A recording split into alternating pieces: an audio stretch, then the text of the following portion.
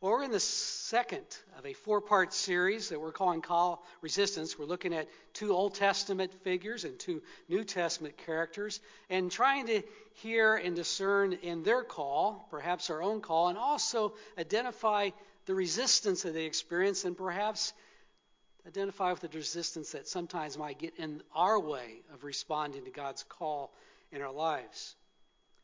Last week we focused on Jonah. Jonah discovered that there's no place to hide from God. He also discovered that God's mercy is greater than his justice. And he found that God never gave up on him, Jonah, nor would God give up on his enemies, the Ninevites, either. Today we're going to take a look at Moses, a reluctant leader, someone who felt very unqualified for the task that God had called him to. I wonder how many times you feel hopeless and helpless in this complicated world that we live. Useless against all the wrongs that we see in this world. Imagine every one of us have some issue that just breaks our heart. It just makes us cringe every time we hear about another report of the same thing happening again. On my Twitter feed, on my smartphone, is the account of Reverend Charles Harrison. He's the pastor, United Methodist pastor at Barnes United Methodist Church. He helped start Indy 10-Point Coalition, where it sends volunteers into neighborhoods, and they patrol, and it helps seem to reduce the violence that happens in those neighborhoods. But Reverend Harrison also knows there's a lot more to this issue of violence in the city of Indianapolis. And so to keep that call alive, he posts on his Twitter feed every single homicide that occurs in the city of Indianapolis. And I pay attention to that because I've served in some of those crime-ridden areas, and my heart goes out to them. It's sometimes painful to follow that. There's times I'm tempted to just turn them off and close it out. But some reason I feel God saying, Jerry, I want you to do this as part of your prayer life to keep those the world has forgotten before you. My daughter, Kelsey, serves in Evansville. She oversees 5 schools in inner city Evansville that were getting failing grades. And so her job is to try to rise them out of that situation. They've had quite a bit of success, but still, they've got 3 of those 5 that are not where they want them to be. And I talk to her every week about that and how hard she's working, the action plans they create, and trying to get all people on board to follow through on those. And yet there's so many other challenges, things they cannot control. I try to encourage her, and she knows the problems. And how about your heart when it comes to children? How many children do you see out there that don't have that secure environment? You wish you could just take them home. Or what about sexual slavery that we see that still amazingly exists in great numbers in our modern world? Or the rise of violence and mass shootings, all those things. And you hear so many of those that you just sometimes want to turn off the news, don't you? We just kind of stick our head in the sand and worry about our own lives. We have enough to worry about. We feel so inadequate, and the problems are so complex, and they seem enduring. Well, if that's how you feel, then you're not in bad company. Because there's someone else who kind of went through the same process, who was confronted with a burning bush. Yeah, you know what I'm talking about. Moses. Moses, think about how important of a figure he is to our Christian and Judeo-Christian heritage. He is the most prominent figure in the Hebrew Bible. All the Jewish festivals, the tabernacles, the Feast of Weeks, the Jewish New Year, Yom Kippur, and Passover, all are rooted in Moses' story. He's credited with being the originator of the Jewish Torah, to the point that they often refer to it as the Mosaic Law. And even in the New Testament, the book of Matthew, who was writing to a Jewish audience, has structured his book after the Torah. He's got 5 teaching sections. And if you read through it, you get the message very clearly that Jesus is the new Moses, as he was trying to share and convince his Jewish followers that he was the Christ. And what about Christ's transfiguration? Moses shows up even there, along with Elijah. You know that Moses is mentioned over 70 times in the New Testament? And Moses is claimed as a prominent prophet by Judaism, Christianity, Islam, and the Baha'i religion. 4 religions who often credit him with being the founder of the monotheistic belief in the world. And yet, he's a very unlikely hero, especially to the Hebrews. I mean, think about it. He barely escaped genocide by the Pharaoh. He's adopted by Pharaoh's daughter, grows up in the royal Egyptian palace. He ends up murdering a slave master and has to flee as a fugitive. He spends in the desert 40 years, out of touch with the civilized world. In Exodus 2:22, he describes himself as an immigrant living in a foreign land. And the majority of his life, he spent more time talking to sheep than he has human beings.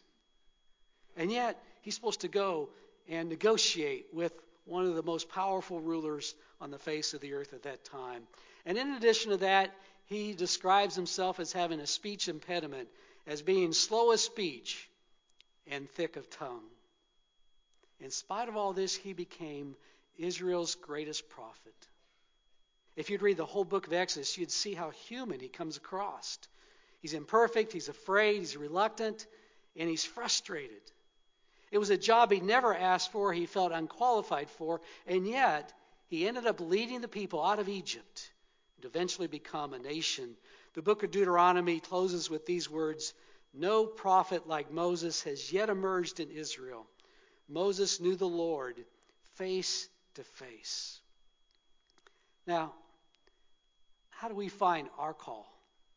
And I'm sure none of us expect to be the next Moses. But I think if we take a look at his burning bush experience, maybe we can learn a few things to discover what is our one thing we're called to do. What's our thing to make a difference and impact on this world and make it more like God intends it to be? And I noticed 3 things in this burning bush experience that are very interesting. The first is curiosity. You notice a little detail. It says that Moses saw the bush at a distance. Isn't that interesting? Why would they put that detail in? You see, God didn't get in Moses' face. He made that supernatural reality something that he could see out of the corner of his eye, but then he had to choose to go and check it out and explore and discover what it is. I think that's significant. I'm sure there's times that Moses had wished when he was dealing with those stubborn and whiny Israelites out in the wilderness that he had never seen that burning bush, but by that time he was all in. It suggests to me that we can't just wait for God to send a lightning bolt, big booming voice and tell us this is what you're called to do. We have to be curious. We have to discover and explore the issues that are in our world, to discover the people that are in need, to think through and see the realities that bring those problems before us. Now, that doesn't mean you've got to be obsessed with the news, but it means that we observe and learn and discover. Today, we're going to have 20 people coming home from Guatemala. Some of you have been there.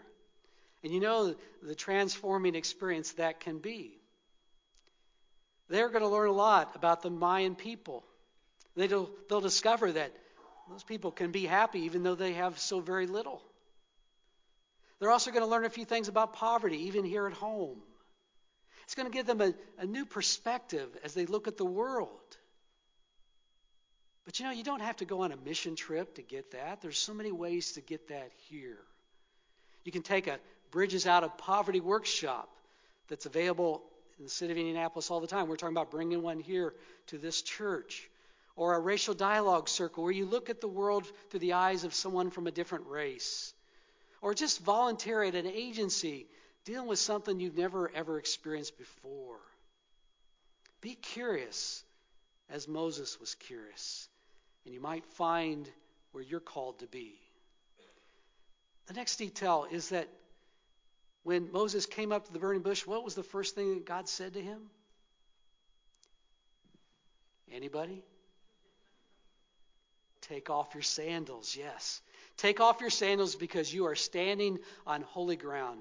It was a common Near Eastern tradition that when you went into anyone's home, you took off your shoes because usually they were full of dirt and sand. You didn't want to track that around their home that they worked to keep clean.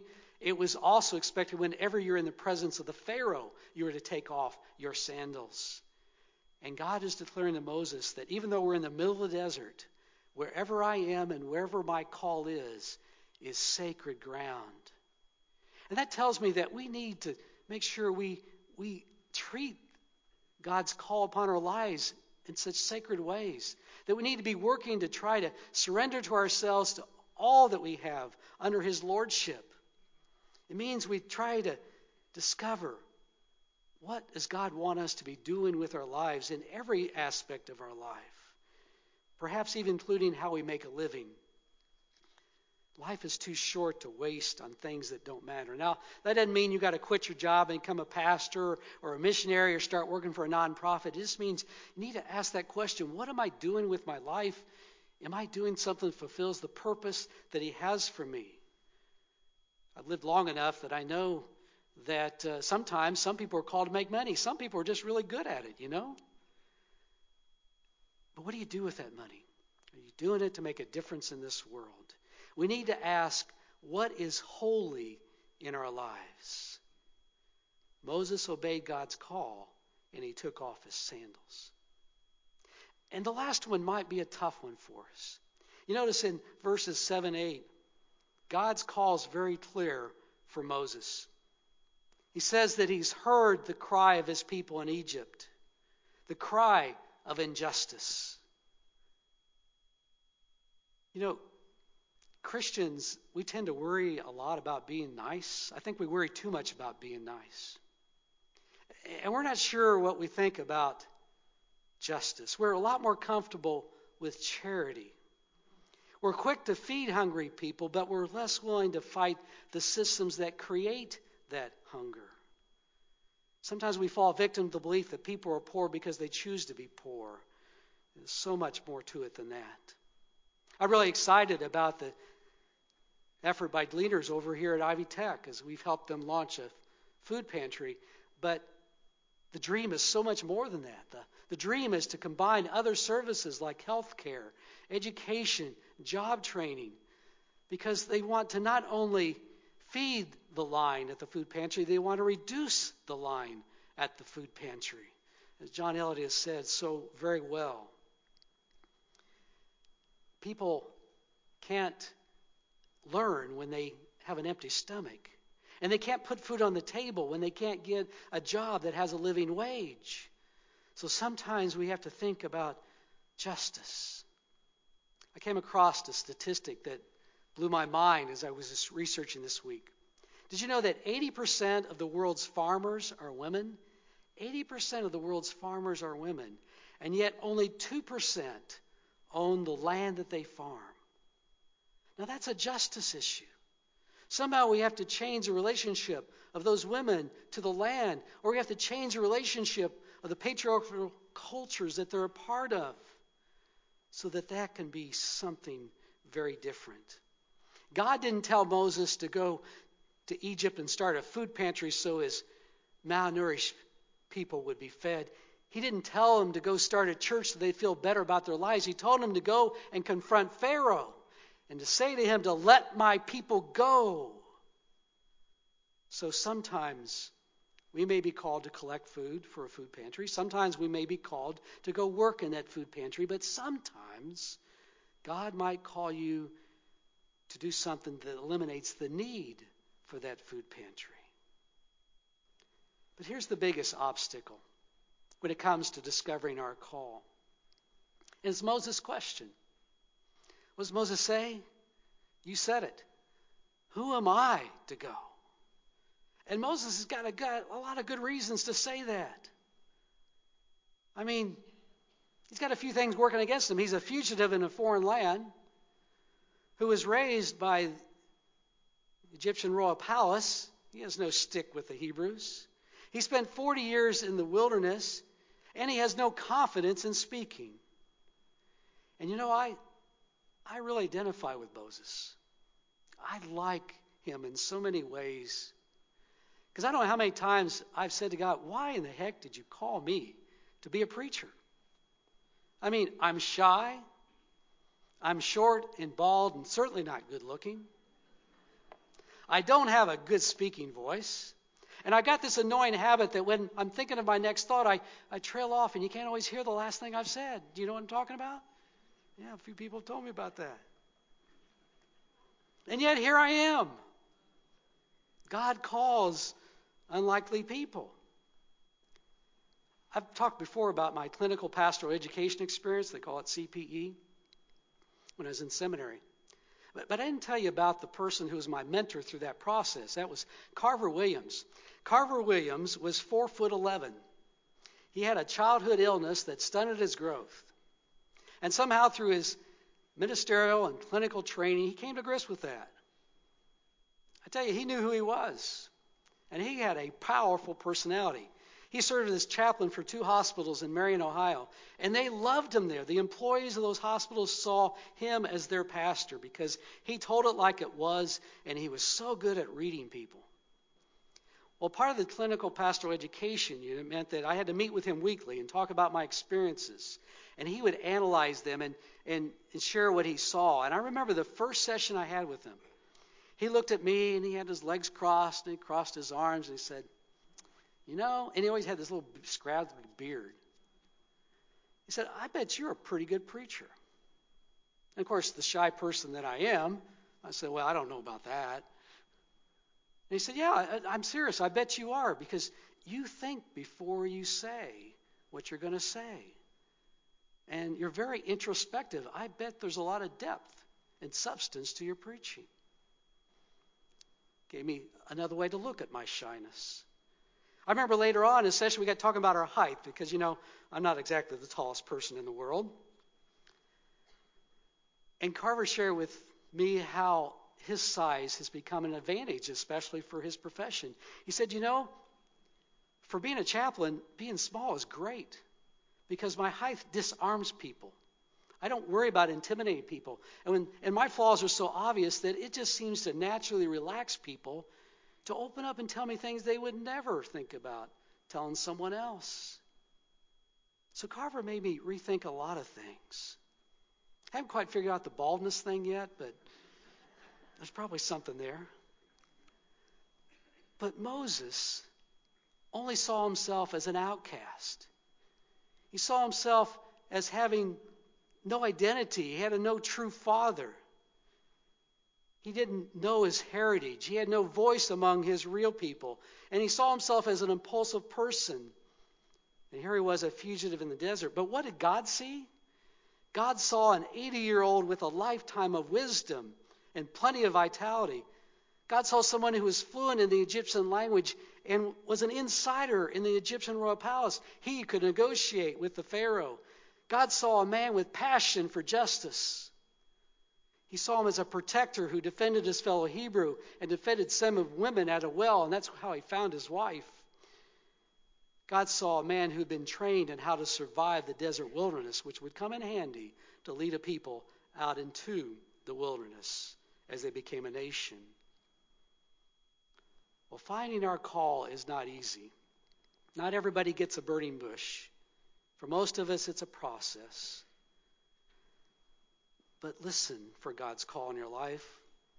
God can turn our weaknesses into strengths.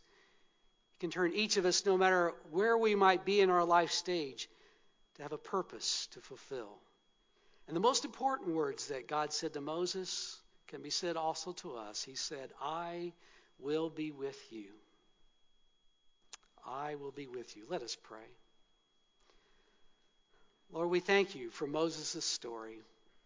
He is so much like us. Help us to keep our eyes, our ears, our curiosity going. May we look for the sacred in our life.